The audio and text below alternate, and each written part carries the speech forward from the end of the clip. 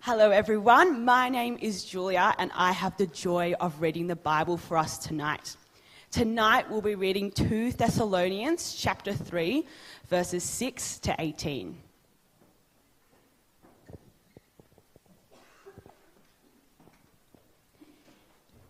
In the name of the Lord Jesus Christ, we command you, brothers and sisters, to keep away from every believer who is idle and disruptive and does not live according to the teaching you received from us.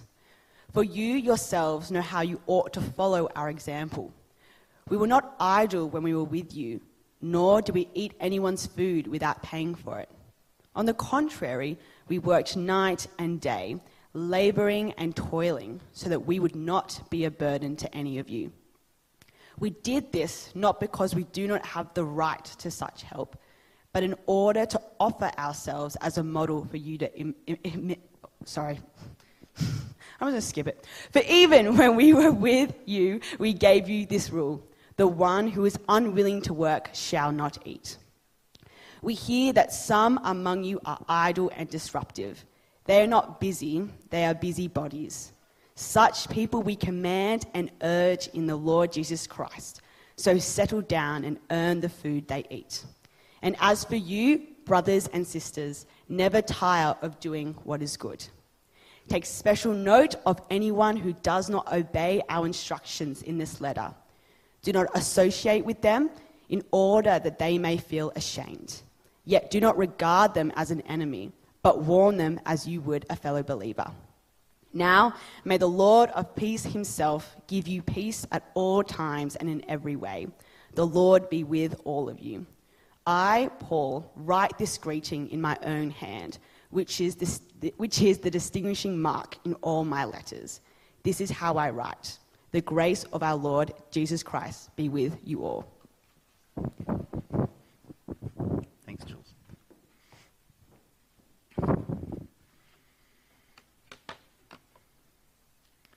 I just had I'm not really going to talk about let's just go back one slide. I'm not really going to talk about the end, but I just realised why Paul says, I write this greeting in my own hand, which is the distinguishing mark in all my letters. Why do you reckon he said that? Anyone want to guess?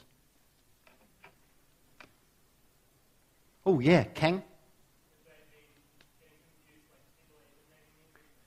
Yeah, I think that's right. So Kang just said, for those people at home, that people have imitated Paul, said they've come from Paul and perhaps even have the authority of Paul, and Paul's like, if my handwriting's not at the end, it's not legit. Isn't that cool?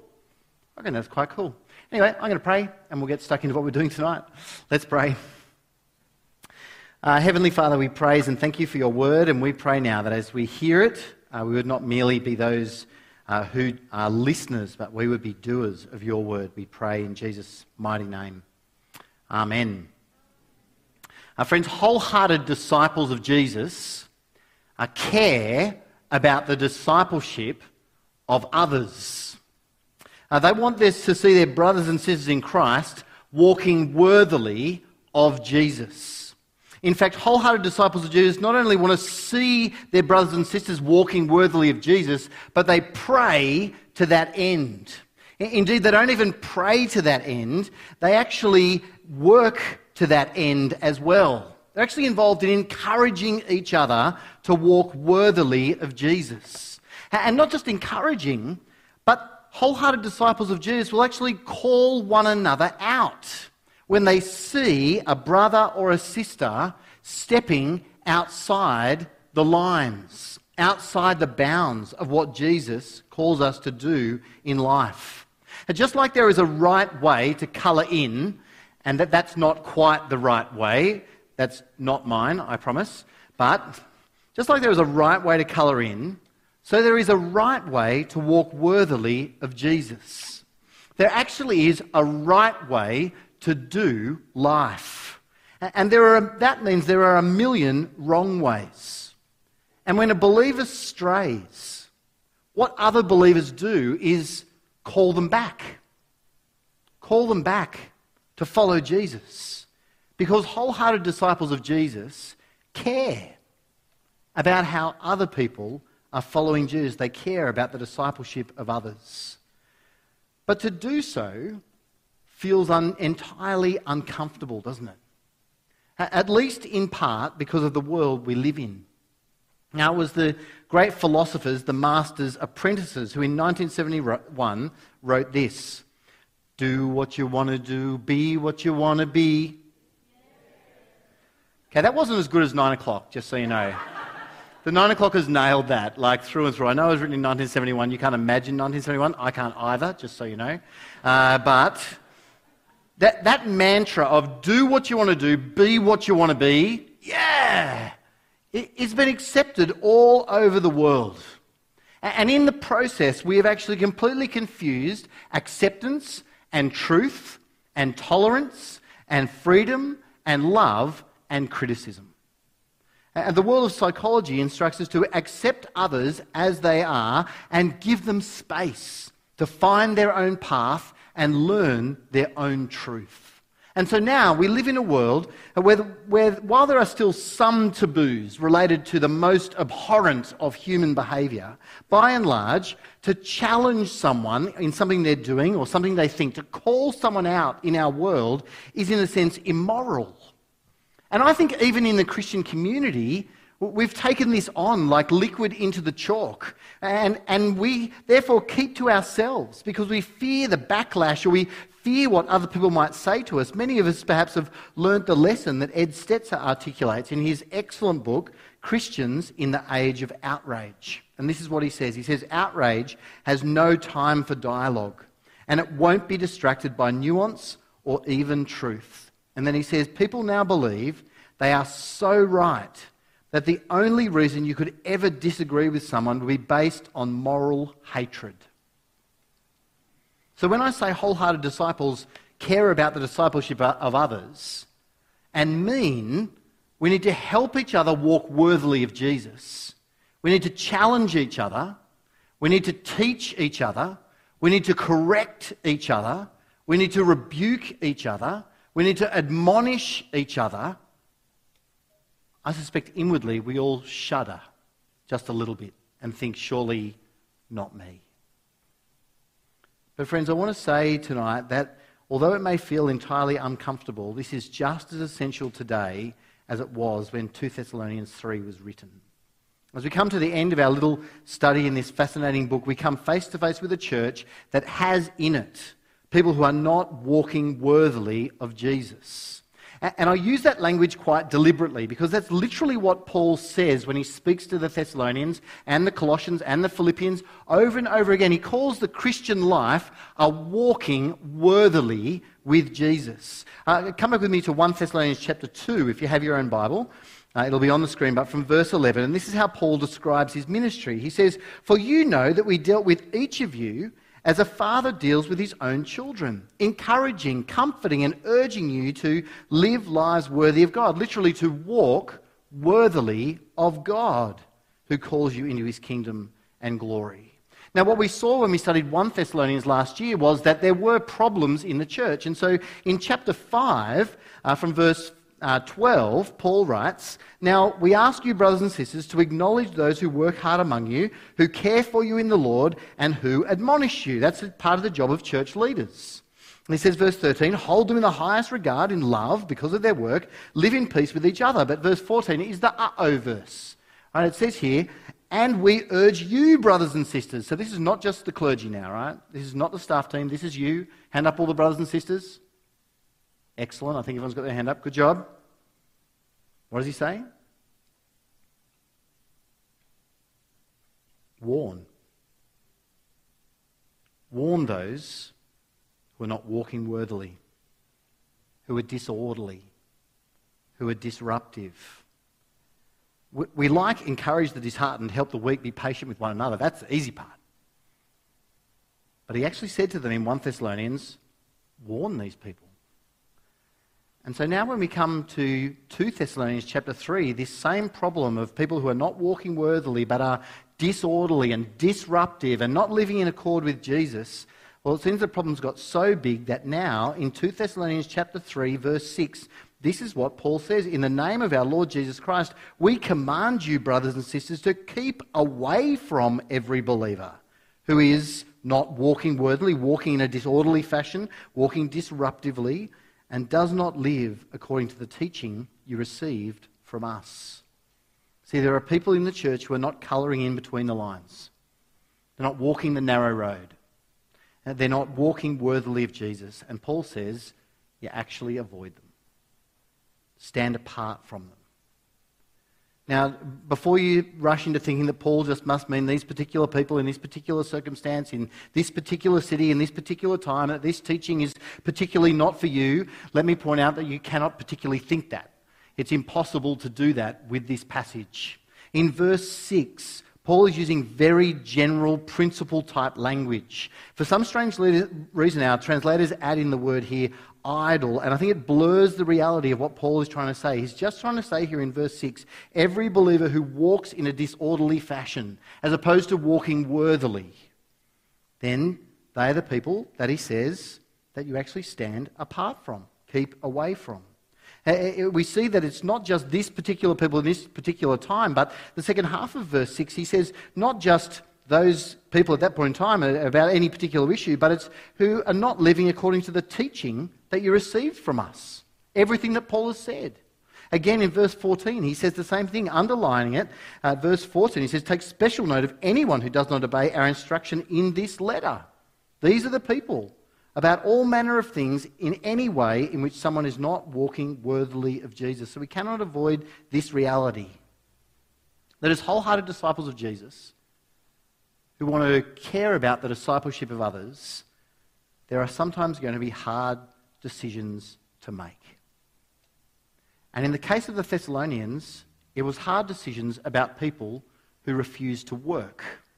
And so what we're going to do for the rest of our time together is unpack why Paul is so keen on work, and then secondly, unpack just what he means by keep away from people who are walking in a disorderly fashion. So first of all, let's go to the question of work. Look with me from verse 7. He writes, for you yourselves know how you ought to follow our example. We were not disorderly when we were with you, nor did we eat anyone's food without paying for it. On the contrary, we worked night and day, labouring and toiling, so that we would not be a burden to any of you. And we did this not because we do not have the authority or the right to such help, but in order to offer ourselves as a model for you to imitate. For even when we were with you, we gave you this rule: the one who is unwilling to work shall not eat. Now, I need to just pause on verse 10 to make sure we actually understand what Paul is saying here. It's really important pastorally that we think about particularly the word unwilling. See how he says there? The one who is unwilling to work shall not eat. Paul is not simply saying to every unemployed person, get a job, you lazy sod. But he is saying to people who refuse to get a job, you lazy sod. But he's not talking to people who are perhaps unable to work. He uses very deliberate language here. It's about people who are unwilling, who can but won't. And I think it's important that we make a distinction between the unwilling and the unable. And so there's lots of reasons that people may be unable to work. It may be that someone has a disability, and in actual fact, they may be quite willing to work, but they're unable to actually work in some way, shape or form because of their disability. It may be that people have an illness or a sickness, a mental health issue or something else, that they want to work, but they can't. Paul's not talking to those people either. Neither is Paul talking to people who care for people at home or children at home, which of course is all work, but just not recognised as valuable by our society and culture often, when of course that's probably the most valuable work. But the people Paul is talking to are those who specifically are unwilling to do anything with their life and are just pottering around, loafing off other people's loaves. Now, it may be that these people here in 2 Thessalonians are people who'd thought from chapter 2 that Jesus has already come. It's not clear that that is the connection, but either way, Paul speaks sharply to them in verse 11. Look at verse 11. He says, we hear that some among you are walking unworthily. They're not busy, they're busybodies. Such people we command and urge in the Lord Jesus Christ to settle down and earn the food they eat. Now, it's worth just sort of pausing for a moment to ponder why it is that Paul is so committed to them working. Why is work so important for Christian people? Well, I think three things that the Bible teaches us about work that you can unpack in a separate 40-minute sermon that we're not going to do tonight. So I'll just put these three things on the table for you to ponder. Number one, we're actually made to work. We were created to work. Work is part of the Genesis 2 part of creation, not part of the Genesis 3 part of creation. We actually were designed by God to be involved in work. And to that extent, secondly, work is a gift from God. And so John Stott writes, work is the expenditure of energy in the service of others, which brings fulfillment to the worker, benefit to the community, and glory to God. And then thirdly, the reality of the Scriptures is God tells us to work. In the commandments, here, in other places, it's reflected in many places throughout the New Testament that we ought to be people who actually do work. Now, for the Christian, therefore, work is not something that we ought to avoid or despise, but it's something we ought to embrace and serve God through. But for now, the point is that people who simply refuse on principle, without some inability, people who say they're unwilling to give it a go, well, they ought to be called out and called to actually work, as people should be on any number of different issues. And so that then helps us turn to our second thing tonight and unpack them, what it means to keep away from or not associate with those who are disorderly in their walking. Not walking worthily of Jesus, but walking in a disorderly, disruptive fashion. What do you do with someone who does refuse to work? Or in any other way does not walk worthily of Jesus and ignores the command of God over their life? Well, in summary, I think Paul is saying this, that there comes a time when you actually need to distance yourself from people who will not seek to be obedient to the Word of God for their benefit in the Lord. And the seriousness of this cannot be underestimated. Look with me from verse 6. Paul writes again, "In the name of our Lord Jesus Christ, we command you." And in actual fact, the order of the language here is actually more like, "We command you, brothers and sisters, in the name of the Lord Jesus Christ," with strong military language, invoking the name of Jesus. He says, "Keep away from every believer who walks unworthily of Jesus and does not live according to the teaching you received from us." And the language of keep away there is the same language that is used of unfurling and furling sails on a boat. When you have your sail and the wind comes up, you unfurl it so it can catch all the wind and you can cruise along. And when you're done, you literally retract it or furl it, or in the language here, you keep it away. And that's what Paul is saying. There comes a time when you actually need to step back, retract yourself, and keep away from others. He fleshes it out more in verse 14. Have a look at verse 14. It says, "Take special note of anyone who does not obey our instruction in this letter. Do not associate with them." But here in verse 14, he links it with a purpose. He says, "Do not associate with them in order that they may feel ashamed." The goal of these actions is actually restoration. Often the way we use shame in our culture today is to make someone feel really bad and to crush them. But in actual fact, it's different in the Scriptures. Now, properly understood, shame always leads us back to God. So Psalm 83 says, "Cover their faces," the psalmist writes, "Cover their faces with shame so that men will seek your name, O Lord." That's the goal. That people might actually realise, wow, I've done the wrong thing and I need to return to Jesus. And now, how does that actually happen? How does it play out? Well, it's almost like Paul provides a helpful clarification for us in verse 15. Look what he says. He says, "Yet do not regard them as an enemy, but warn them as you would a fellow believer." So here is the much-needed reminder not to be harsh. This is not a call that you might see someone who does the wrong thing and yell out, "Get out! Get away from me!" No, he's saying here, where you see someone who's not walking worthily of Jesus, we need to urge them. We need to warn them. We need to encourage them. But perhaps eventually there'll come a moment where you need to distance from them, but only with the purpose that they may be brought back to the throne of grace. And so you'll always do that gently and kindly and carefully.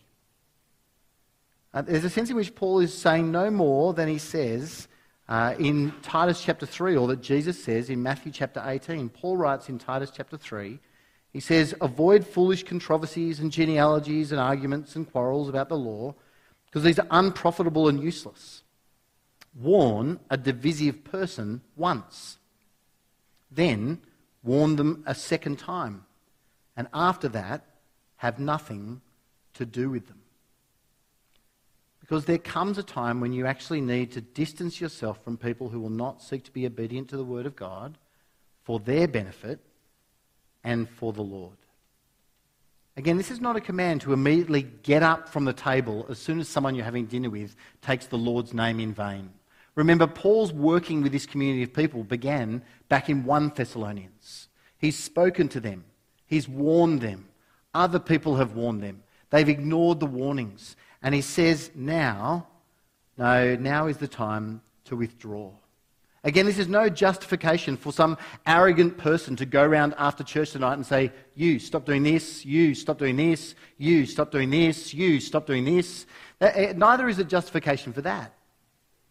But remembering that Paul has been writing to and instructing these people for a long time, really it's just a command to take sin seriously.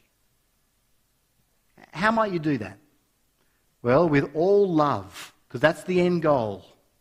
You want to love people back into the kingdom. With all wisdom and with all grace, you might say to a friend, "Hey, I noticed that you did this, and I'm not sure that that's honouring to Jesus. What do you think, Will?" And hopefully, Will repents and acknowledges that and returns to the Lord. But if they don't, then I'd encourage you to pray for them.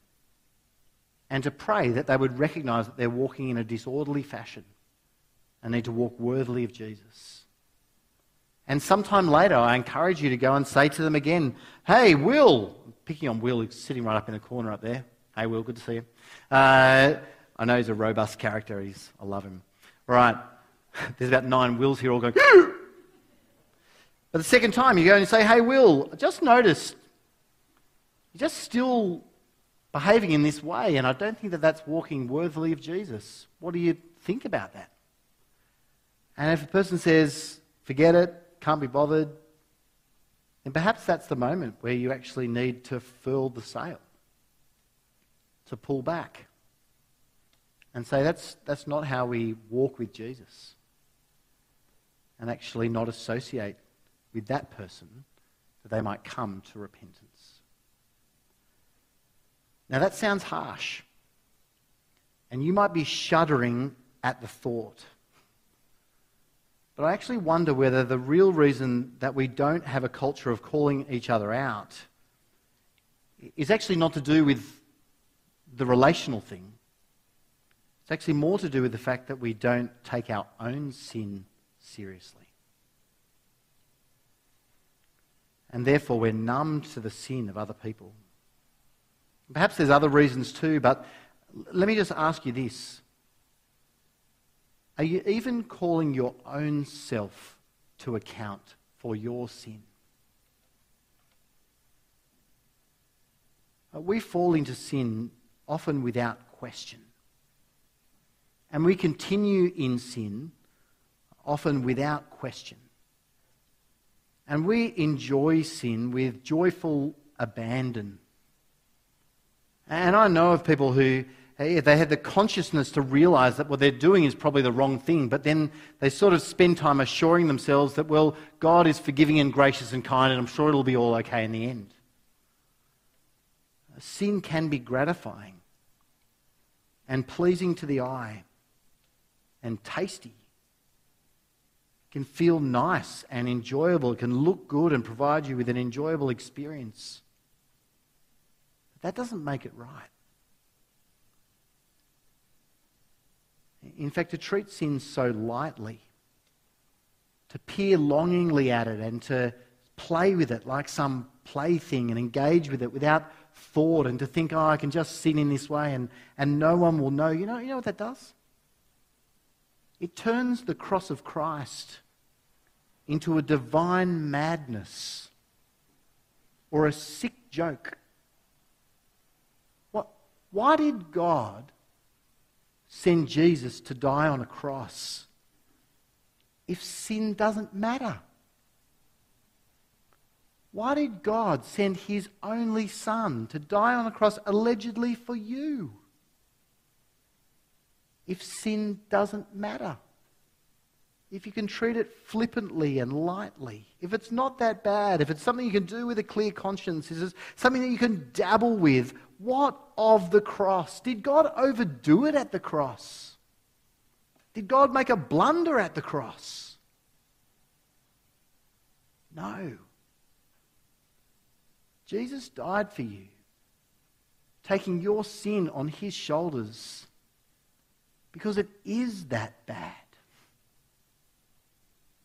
And if you need a reminder about the seriousness of sin and how seriously to take it in yourself first, look at the blood-stained hand of Christ at the cross.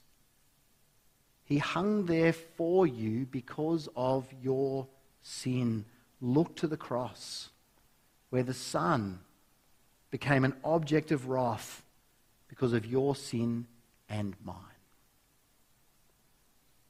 Oh, that we would take our own sin seriously and be a resource to each other to do exactly what Paul encourages the Colossians to do in Colossians chapter 3 verse 16, where he says, teach and admonish each other with all wisdom.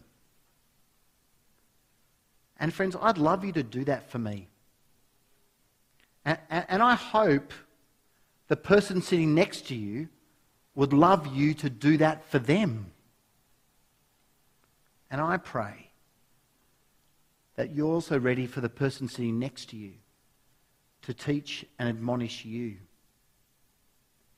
Because wholehearted disciples of Jesus care about the discipleship of others. Because they love others. And they want what is best for them every single time. How about we pray? Our great God and Heavenly Father, we praise and thank you for your word.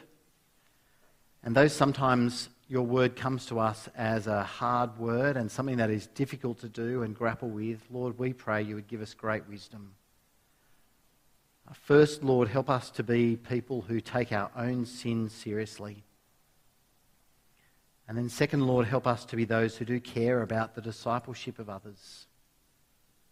Where we have people around us who are not walking worthily of Jesus, Lord God, help us to warn them, to call them back home, get them to colour between the lines and walk the narrow road. Lord God, we pray that as we challenge each other, that we would receive such challenges as in love. Protect us from the arrogance that may be in our own hearts, desiring to challenge others. And first, Lord, help us to challenge ourselves. We pray in your mighty name. Amen.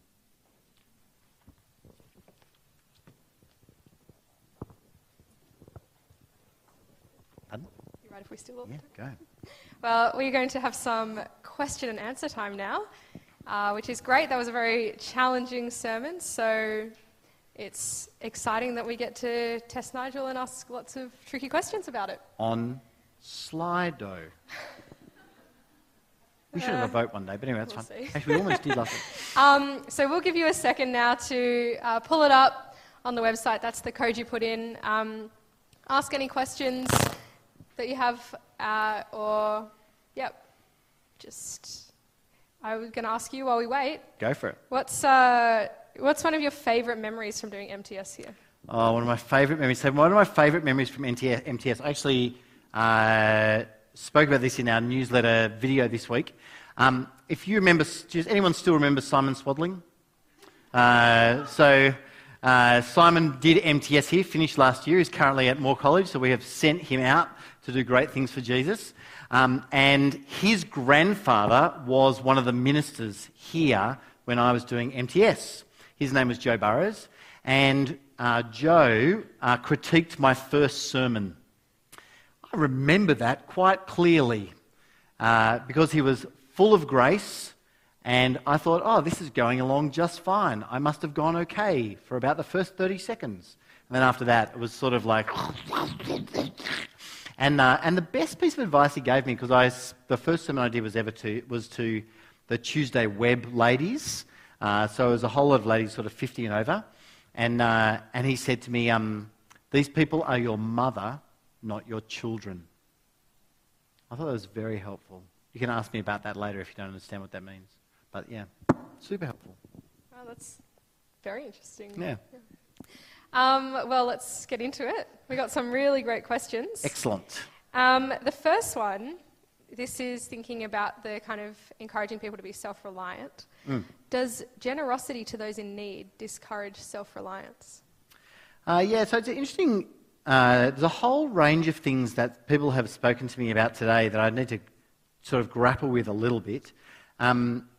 Around volunteerism and all sorts of things, supporting people. In the other ministry that I have done, we started giving money generously to those people in need, but we found that the same people would come back again and again and again, and probably they had just become lazy and had actually just worked out how to get money from enough places to survive without doing anything meaningful. And I think sometimes actually a better work of generosity is to help someone work out how they can meaningfully use their life and time rather than just keep handing out money. It may well be you need to support someone ongoingly in a financial way until they can actually work out what they might do. But I think the answer to that question is it depends. Yeah, on the circumstance. But I'm not someone who just hands out money all the time. I much prefer to dig into what's going on with someone before I do that. Yeah. Interesting. It's helpful.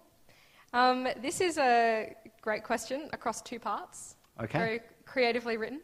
Do you have any advice for lovingly correcting and rebuking a brother or sister who is fully aware of their sinfulness and has an "I won't listen to you, tell me about the speck in my eye because of the plank in yours" kind of mentality? Matthew chapter 7, I think, where Jesus talks about specks and planks, I think is one of the perhaps most misunderstood parts of the Bible. I don't think Jesus is saying wait till you're perfect before you challenge someone else. It doesn't make sense of half the other things that he says in Sermon on the Mount, and doesn't actually make sense of the end of verse 5 in Matthew chapter 7. So I won't unpack all of that. I might unpack some of that in Sermon Extra. But I think I think that is a great illustration. If you've got someone who is like, you're just as bad a sinner as me, don't talk about it, then I think that's a perfect illustration of the sort of person who you may end up just sort of saying, well, brother, I actually need to distance myself from you because you're not taking sin seriously, and I might have some big issues, and you might know all my big issues, but I'm trying to grapple with those big issues. If that's the case, if we are in communication, Rach, and you're like, back off, get the plank out of your own eye, I might actually say to you, it would be awkward if you're on staff, but I might say to you, Rachel, I actually just need to say to you that I'm not going to spend time with you now as a Christian brother, because you need to actually recognise that what you're doing is not walking worthily of Jesus. And I've brought this before you, and you might think I have problems, and I'm working on my problems, let me assure you, 24/7. But it seems to me you're not even acknowledging that there's an issue here. And I just want to lay before you that Jesus expects more of us. That's a really challenging call. I think helps us think about what you were saying about taking sin seriously. That is taking it really seriously to do something like that. Yeah.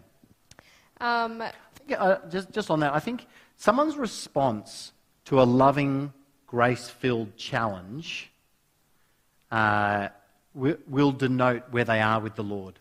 If someone really jams back hard at you, then that probably tells you a lot about where they are with Jesus.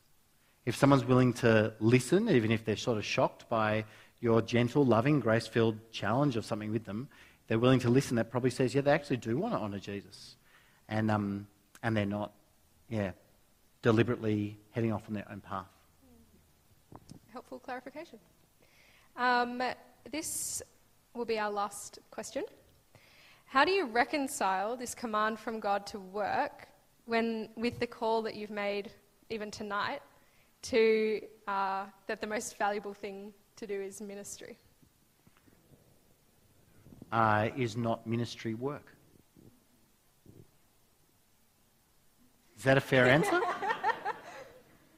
I think ministry is work. It's just the highest, most valuable work. Anyone want to arm wrestle on that? Nice. Is that all right? Yeah. Great. I'm happy with that. Excellent. Is there any kind of final thoughts you'd like to give us? Yeah. I do actually. I have a final thought. One of the things that we want to do with our question time is make sure that we come back to the point of the passage and come back to just remind ourselves what God has taught us today. I'd love you to open up Genesis chapter 4. Genesis chapter 4. Thanks. In Genesis chapter 4, Adam and Eve have had children, Cain and Abel. And from verse 2 we read, Abel kept flocks, Cain worked the soil, and in the course of time Cain brought some of the fruits of the soil as an offering to the Lord. Verse 4, and Abel also brought an offering, fat portions from some of the firstborn of his flock. And the Lord looked with favour on Abel and his offering, but on Cain and his offering he did not look with favour. You might think that's a little unfair, but you can see the language there. Cain brings some of the fruit of the soil, whereas Abel brings the best bit, because we all know the fat is the best bit, right? So here we are, and then Cain, verse 5, is very angry, and his face was downcast. And the Lord says to Cain, why are you angry? Why is your face so downcast? If you do what is right, will you not be accepted? But if you do not do what is right, sin is crouching at your door, and it desires to have you, but you must rule over it. And I love that little passage there because it just describes life. And sin is always crouching at your door. The opportunity to sin is in the 300-gram piece of plastic and metal and glass in your pocket, or that you're now holding. The opportunity to sin comes upon you the moment you wake up in a day. It is always crouching at the door. Friends, let us be people who take sin seriously. Let us be people who say, no, I'm not going to walk in a disorderly, disruptive fashion. I'm going to be a believer who seeks to walk worthily of Jesus. And I'm going to do that with the help of my friends and fellow believers and the 400 people in my growth group. And we are going to have an excellent time together. It's almost 400, right? But we're going to have an excellent time together, pushing one another on to walk worthily of Jesus. And when I see sin crouching at the door, I'm going to say, get out, close the door. Because what we actually want for ourselves and for each other is to have Jesus at the centre. So take sin in your own life seriously and allow that motivation to allow you as a wholehearted disciple of Jesus to care and to love other disciples as they seek to do the same. Amen.